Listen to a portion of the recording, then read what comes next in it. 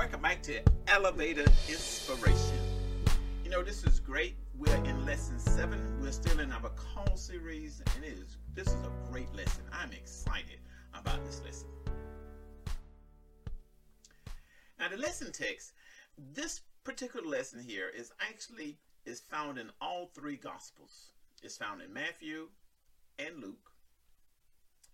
And this is why we call those 3 Gospels, Mark, Matthew, and Luke, as synoptic Gospels, because they tend to say some of the same thing, but they look at it from a different viewpoint.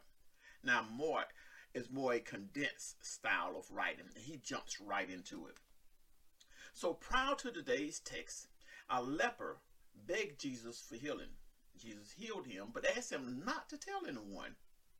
But that did not happen. He spread it. The news of Jesus, the miracle worker, has spread throughout Capernaum. This was an exciting time. So as a result, Jesus could no longer openly enter the city, and people came to him from everywhere. All right, so you got the setting. Let's move into the lesson. We have a piped house, Mark 2, 1 through 2. As he entered into Capernaum, after some days, it was heard that he was in the house. Now, I underline "in the house" because this is reference that he is preaching and teaching. And if you look at the chapter before this, you see that he's actually in Simon Peter's house. A lot of scholars believe that this is a house that he's located. So we have a capacity of crowd. It says immediately, so you can see that when they hear about Jesus, they come rushing in. There was no room to receive them, not even near the door. And he preached the word to them. So we not only have a healer, but we have a preacher. Someone that is unfolding the word to them. And their ears, and they're listening, and they are gathering all this information. And not only do we have people who want to hear, but we have people who are more, and we're going to see in a few minutes, just spectators trying to figure out what's really going on and what errors can Jesus make. All right, so we have a paralyzed individual. This is an extraordinary interest. And then they came to him bringing a paralytic who was carried by 4 men. And when they could not come near him because of the crowd, remember now, he's in a house, he's preaching. What do these 4 individuals do? They go up on the roof and they uncover the roof. They took the roof apart and they let the man down that was a paralytic. And when Jesus saw their faith, the faith of the 4 men, I underline their faith, the 4 men, and he said to the paralytic, "Son, your sins are forgiven." Wow. Now think about that for a few minutes. They lower the man down, 4 individuals. Jesus looks, he sees the faith of those 4 individuals, and he says, "Your sins are forgiven you." So, my first question that we're going to discuss on Sunday is, why is the 4 friends' creativity in the face of an obstacle likely close the door, encourage us today? So when we see these 4 friends and how creative they were, how can it encourage us today? And then we're going to dig a little bit deeper. Now we have these cynical bystanders, verses 6 through 9. And some of the scribes were sitting there reasoning in their hearts, why does this man speak blasphemies like this? Who can forgive sins but God alone? Now that is true, that no one can forgive sin but God. But notice they are silent and they are saying within themselves, questioning, why did he say that? And then immediately it says, Jesus reasoned within himself and he understood. So I can imagine what he does. Instead of him looking at the man, his eyes, I believe, focused on the Sadducees. And he looked at him and said, why do you reason about these things in your heart? in your hearts? Which is easier, to say to the paralytic, your sins are forgiven you, or to say, arise and take up your bed and walk? What we have here is a theology term is an hypostatic union. What that is meaning is that Jesus is demonstrating that he is fully man, fully God.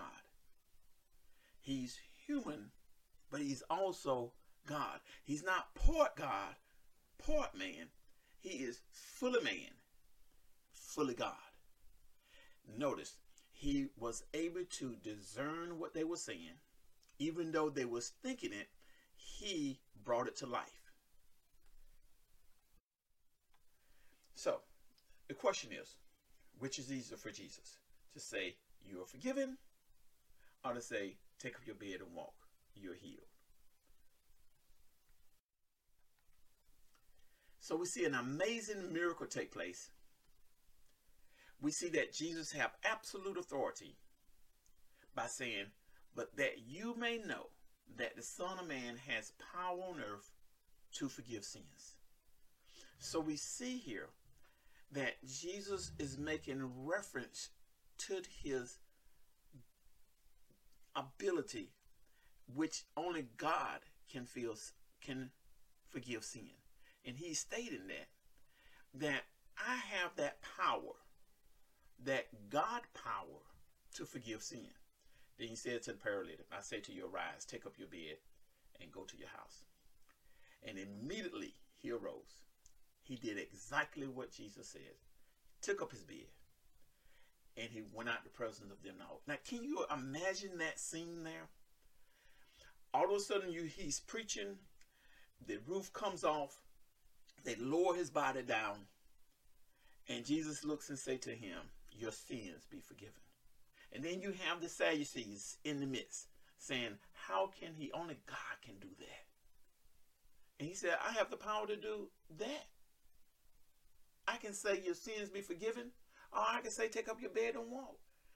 Reflecting on the Old Testament teaching that a lot of time sickness is because of sin.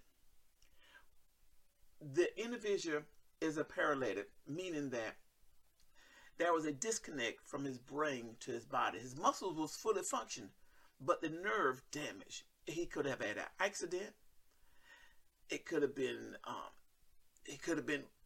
whatever reason. It could have been ate something or disease. Whatever the reason was, he was paralyzed, and he had no use of his physical limbs. And when this take place, here's a man that was not able to walk, not able to function. It says that they were so amazed that they glorified God, saying, we have never saw anything like this. And notice now, they glorified God. Things like this comes for a reason. Miracles come for a reason, not to celebrate man, but to celebrate God. And I like this because Jesus, the glorification is going to his Father. And he states that throughout his ministry, for the Father sent me. And he told his disciples, and when they asked the question, show us the Father, he said, I've been with you, Philip, this long. When you see me, you have seen the Father. So the question we're going to explore is, what can your church do to help people have a sense of awe in worship? Wow. We're going to even dig a little bit deeper by saying worship will be only as meaningful as we have prepared ourselves to make it. So how can we react to that statement? So my application from this lesson is really three things. First, I look at this lesson as physical healing is part of reconciliation to God. I don't know about you, but sometimes I catch cramps.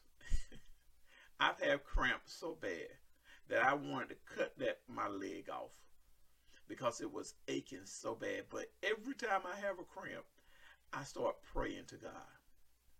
So I see that physical healing is part of my reconciliation with God. The second part is God alone forgives sin, and God alone is a source of healing. And the last thing is we need each other. I need my brothers and my sister despite my circumstances. So think about it. The 4 individual, Jesus said, because of your faith, this man is healed. He did not do anything. We got to realize that we can do the same for our brothers and sisters. So the thought to remember is Jesus still has absolute authority and power to both forgive and to heal. And both of those, I think, is similar. Both to forgive and heal. Hey, I thank you all for joining me. Our Zoom meeting is Sunday at 6 p.m. There's the meeting ID number and the passcode. And like I always say, I see you in Sunday school.